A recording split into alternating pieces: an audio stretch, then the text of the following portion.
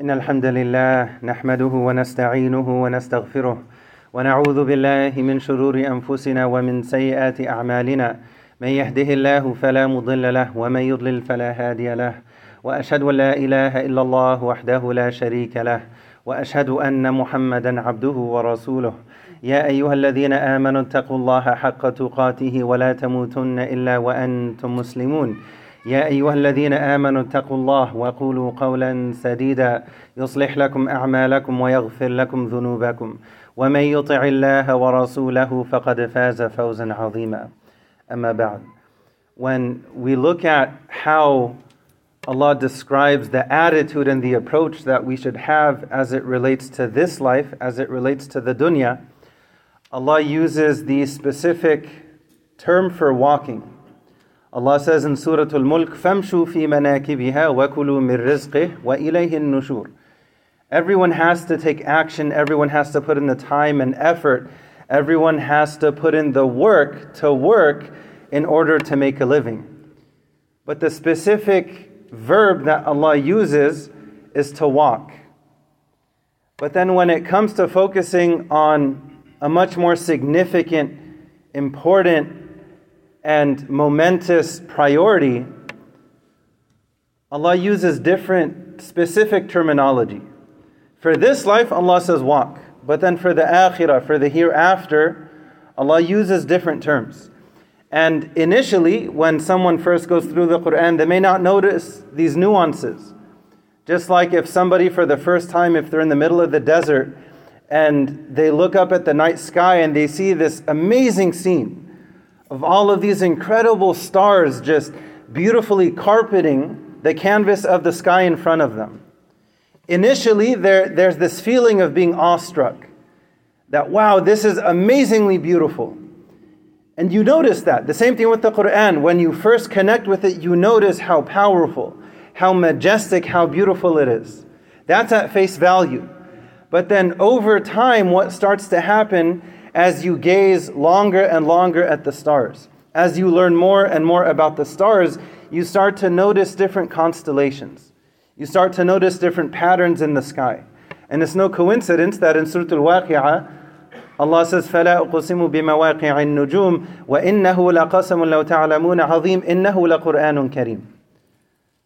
Allah mentions the placement of the stars and how significant of an oath it is. And then Allah mentions the Quran. This is no coincidence, because the ayat in the Quran are very similar to the stars in the sky. There's a lot of beauty, there's also a lot of guidance. You know, back in the day before Google Maps and all this technology, when people, especially if they were sailing at sea, they would rely heavily on the stars to navigate their way. How else are they going to know where they're going specifically?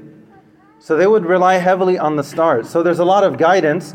There's also a lot of beauty. The same thing with the Quran.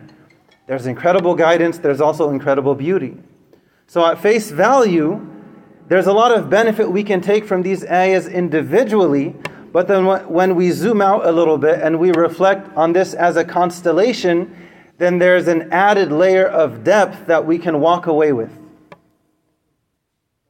Regarding this life, Allah says walk. Regarding the next life, Allah says run, Allah says rush, Allah says compete, Allah says flee. So there's this added layer of haste, of importance. For this life, Allah says walk. For the next life, Allah says وَسَارِعُوا إِلَى مَغْفِرَةٍ مِّن رَبِّكُمْ. Go quickly, seeking Allah's forgiveness and seeking Jannah. In Surah Al-Hadid, Allah says, سَابِقُوا إِلَى مَغْفِرَةٍ مِّن رَبِّكُمْ. To compete with one another when seeking Allah's forgiveness and hoping to go to Jannah. May Allah gather all of us in Jannah Amni Rabbil Alameen. Notice the difference in terminology. Everyone has to, Allah says in Surah Al-Qasas, وَلَا تَنْسَوْا نَصِيبَكَ مِنَ الدُّنْيَا. Don't forget the work that you have to put in for your dunya. Prioritizing the akhirah does not mean somebody slacks and lacks regarding their effort regarding this life. There's a need to roll up your sleeves and go put in work to earn a halal living to support not just yourself, but more importantly, your family. That work has to be put in. So it's not to be overlooked and it's not to be forgotten. It has to be put in its proper place. Sometimes, if somebody puts too much focus on the dunya, that needs to be pulled back a little bit. And then if there's no attention paid to it, everybody still has bills to pay. Right? We still have obligations that we have to work for. So Allah puts it in its proper place. Allah didn't say sit, Allah didn't say run, Allah said walk. فَامْشُوا فِي مَنَاكِبِهَا, regarding this life. But regarding the next life, Allah says rush. Allah says go quickly, compete. فَفِرُّوا إِلَى اللَّهِ إِنِّي لَكُمْ مِنْهُ نَذِيرٌ مُبِينٌ. This is reminding us what we should prioritize. And you notice something. In the ayah in Surah Ali Imran, وَسَارِعُوا إِلَى, what's the first thing mentioned? مَغْفِرَةٍ مِّن رَبِّكُمْ. Rush quickly, go quickly, seeking the forgiveness of Allah. If we want to end up in part 2 of the ayah, we have to focus on part 1. وَسَارِعُوا إِلَى مَغْفِرَةٍ مِّن رَبِّكُمْ وَجَنَّةٍ عَرْضُهَا السَّمَاوَاتُ وَالْأَرْضُ أُعِدَّتْ لِلْمُتَّقِينَ. If we want to end up in the part 2, if we want to end up in the Jannah that's mentioned in this ayah, we have to prioritize part 1. We have to seek forgiveness from Allah. This is a reminder for myself first and foremost.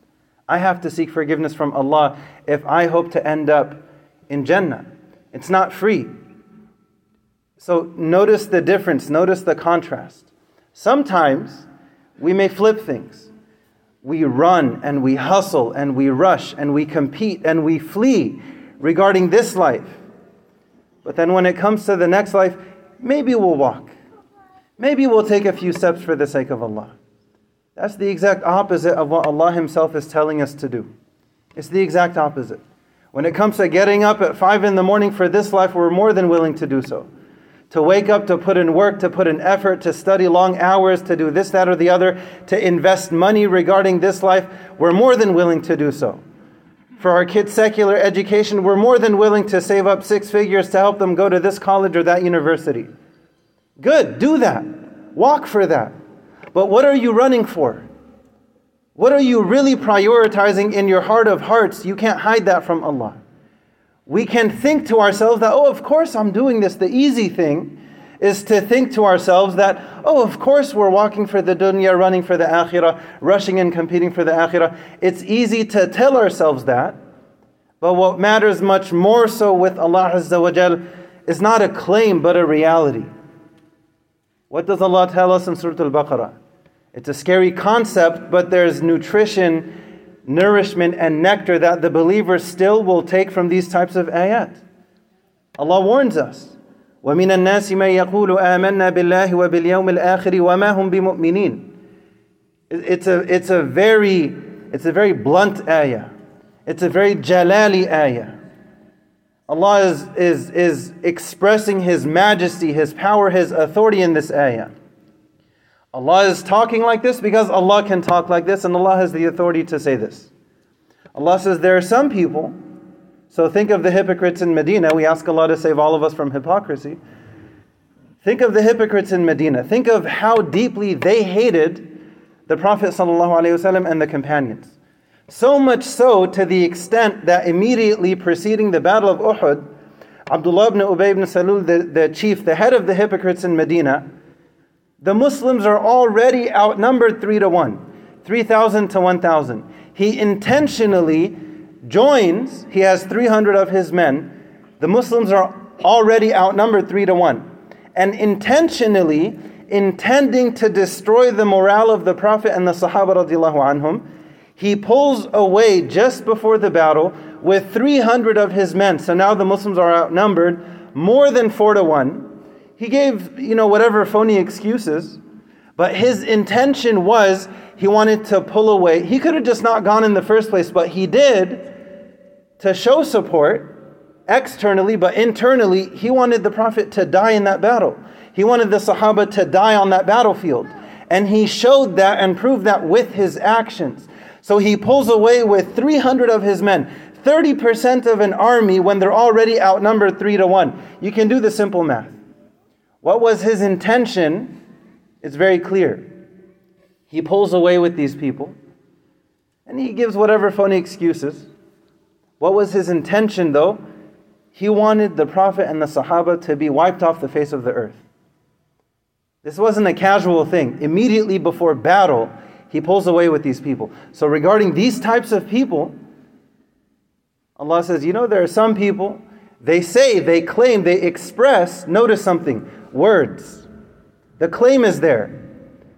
But Allah Azza wa Jalla is saying with full authority, the claim is there, but the reality is not. The claim is there, but the reality is not. Allah says that there are some people, they say they believe in Allah on the last day. They claim Iman. وَمَا هُمْ بِمُؤْمِنِينَ. But then Allah says they're not at all believers, period whatsoever.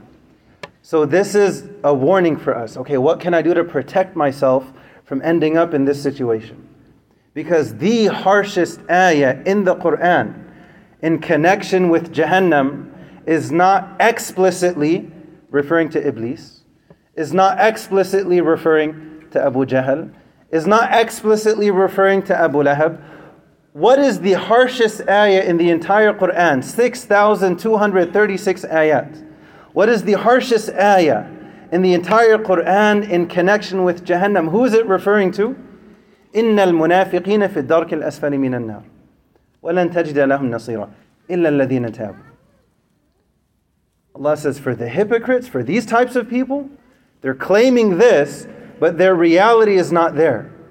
So go through the Quran, comb through with the fine-tooth comb. What does Allah Himself say? What are the signs of the believers and what are the signs of the hypocrites? This is an internal discussion. What some people love to do, unfortunately, they go and they take these ayat and they want to fling them left and right at other people. Oh, that person must be this and that person must be that. What about internally? Our deen teaches us step one is to always look internally. When Prophet Yunus ﷺ ended up in the belly of the whale, what was his immediate response? He didn't make dua against his people. He didn't curse his people. He didn't complain to Allah Azza wa Jalla about his people. His immediate response, and we should take note of this, لا إله إلا أنت سبحانك إني كنت من الظالمين. إني كنت من الظالمين. There's no God except Allah. Allah is perfect. I made a mistake. This is teaching us, step one is to look internally. What was the response of Prophet Sulaiman alayhi salam? You find this in Surah An-Naml. When he didn't find this, look at the eyes of precision of this incredible leader. He noticed he has this massive army. And what does he notice? He notices this tiny bird is not there. The hudhud is not there. Even within his response, you find something powerful. What did he say specifically? The first thing he said, مَا لِي مَا أَرَى الْهُدْهُدْ. Internal reflection, introspection. I don't see the hudhud. I don't see this bird. Did I miss something? Did I miscount? Step one was not to blame someone else or to look externally. This is to look internally. So when I reflect, what's the condition of my heart? My heart is between me and my Lord. What's the condition? What is the reality within my heart regarding my approach regarding this life and the next life? For a lot of people, for a lot of Muslims, when it comes to somebody, if they're a doctor, if they're an engineer, which is good, mashallah, there's so much respect. Good, there should be.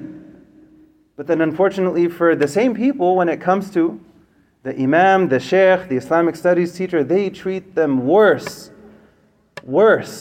than anyone else in their lives. You tell me whether or not that's a sign of iman.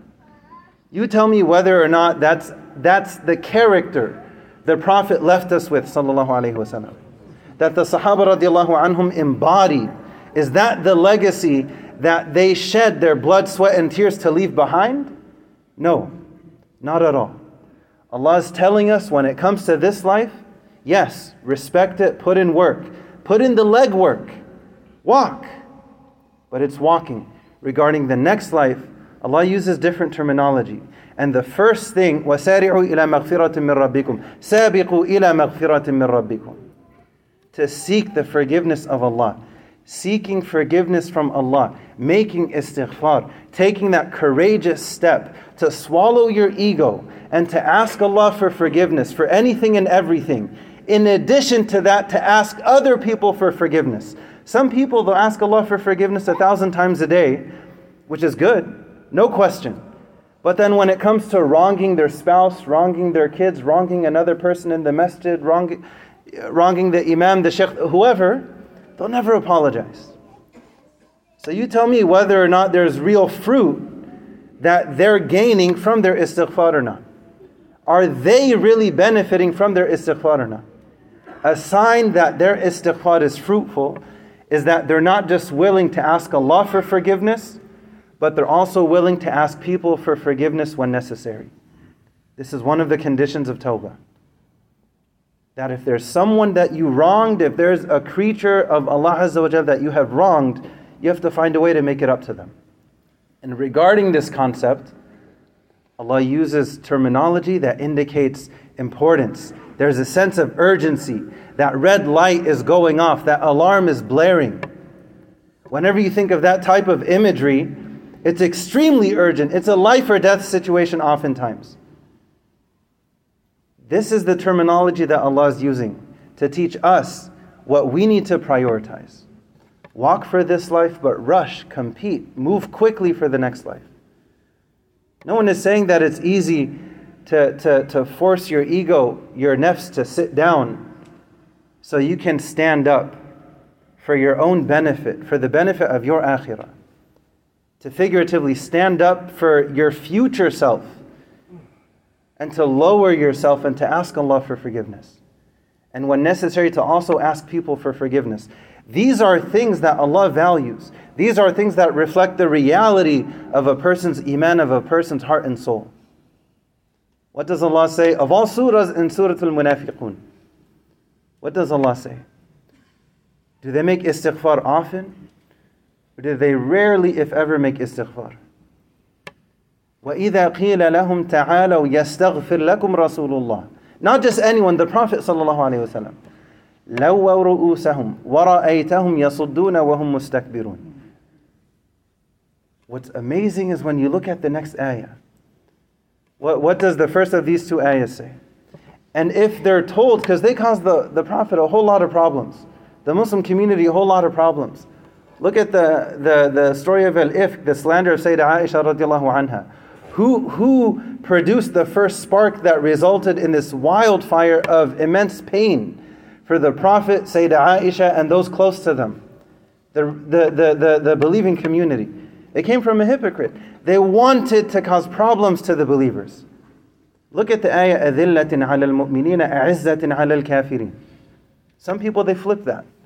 They're extremely tough with the Muslims, but then with anyone else, they're just easygoing and nice and polite and respectful. They give the best for them and then the worst for their fellow Muslims.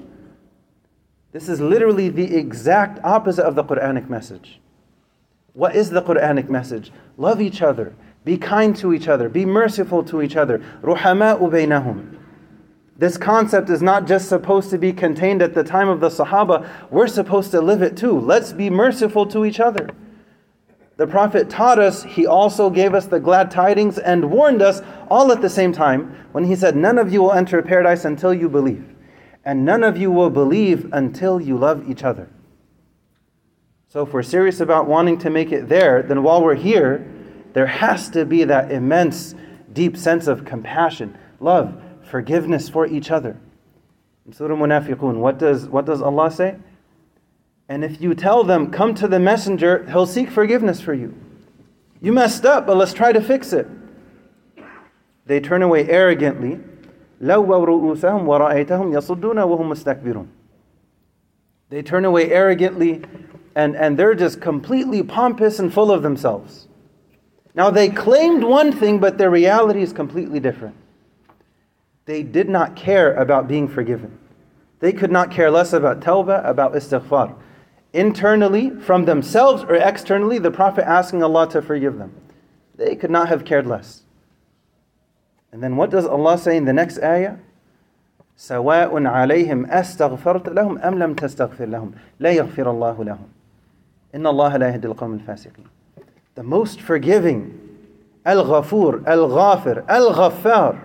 When you find multiple names, multiple words in any language regarding something, it clearly indicates significance. There are multiple names regarding Allah being so forgiving. The most forgiving is saying, for these people? No.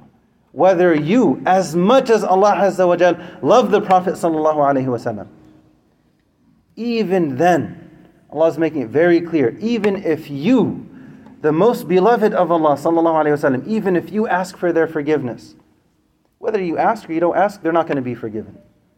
So when the most forgiving is saying that, you know that it's a serious issue. You know that they really messed up. So how can we protect ourselves? How can we make sure we don't end up in that situation? To soften the heart, to make istighfar. أقول قولي هذا أستغفر الله لي ولكم فاستغفروه إنه هو الغفور الرحيم.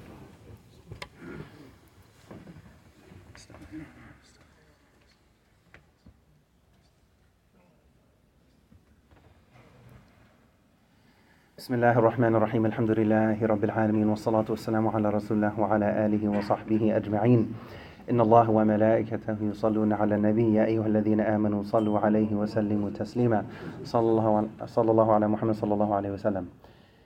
An action item that I want to encourage all of us to think about is to take this theory and turn it into practice. It's not just about learning that asking Allah for forgiveness is good. It's not just learning about how forgiving Allah Azza wa Jal is. It's not just about learning about the consequences that may come about if a person does not make istighfar. Because as forgiving as Allah Azza wa Jal is, غافر الذنب وقابل التوب شديد العقاب. Allah is forgiving. Allah accepts tawbah. Allah accepts repentance. He's also strict in punishment. He's also tough in punishment. So there are these parameters, these broad parameters that Allah Azza wa Jal has given us, and it's up to us, how are we going to navigate things? We want to take the theory and take something from it and put it into practice. So today, let's make istighfar. Today, let's ask Allah for forgiveness. Today, let's turn to Allah and sincerely ask Him to forgive us, not once or twice or thrice, but over and over and over again. And who's really going to benefit from it? We are. If we've wronged other people, make today the day that you go and apologize to them. Call them up and apologize to them. Send them a text, apologize to them. In person, apologize to them. Everyone knows their situation best. The point is to reflect. Now, what am I preparing for tomorrow? Because if we're only focused on the dunya, on this life, then naturally we're going to sacrifice tomorrow. So Allah teaches us balance. رَبَّنَا آتِنَا فِي الدُّنْيَا حَسَنَةً. Yes, but then that's only 1/3 of the dua. What are the other 2/3? وَفِي الْآخِرَةِ حَسَنَةً وَقِنَا عَذَابَ النَّارِ. I want to conclude with one last point, inshallah. Out of the entire Quran, Abdullah bin Mas'ud radiallahu anhu, one of the greatest companions, he specifically, his opinion was that this specific ayah was the ayah that gave the greatest hope. In Surah Al-Zumar. Why do I want to mention this? Because right now some folks here may be thinking that, okay, Allah is forgiving, Allah is merciful. It's good to ask Allah for forgiveness. But what if my mistakes are so great that He's not going to forgive me?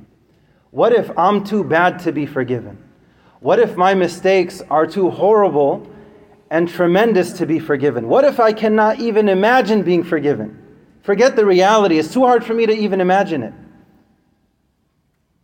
Allah says, قُلْ يَا عِبَادِيَ الَّذِينَ أَسْرَفُوا عَلَىٰ أَنفُسِهِمْ لَا تَقْنَطُوا مِنْ رَحْمَةِ اللَّهِ إِنَّ اللَّهَ يَغْفِرُ الذُّنُوبَ جَمِيعًا إِنَّهُ هُوَ الْغَفُورُ الرَّحِيمُ. Allah tells the Prophet ﷺ to tell us that He is saying, قُلْ, and then quote that Allah is saying, يَا عِبَادِيَ الَّذِينَ أَسْرَفُوا عَلَىٰ أَنفُسِهِمْ. O my servants, which refers to all of us, who have wronged themselves, which refers to all of us. O my servants who have wronged themselves, Ya ibadiya alladhina asrafu ala anfusihim.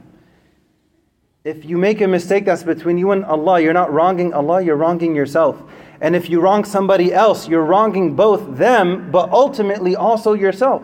Because you have to answer for that come the day of judgment. And if you don't fix it now, you have to pay for it later. I'd rather fix it now. So Allah is saying, O my servants who have wronged themselves, Ya ibadiya alladhina asrafu ala anfusihim, la taqnatu min rahmatillah. Do not despair in the mercy of Allah. Who's telling us this? Allah Himself. Allah Himself is telling us this. Do not despair in the mercy of Allah. Inna Allah yaghfiru dhunuba jami'a. Allah is saying there's no doubt that He's willing to forgive any and all of our mistakes, any and all of our sins. But we have to ask Him.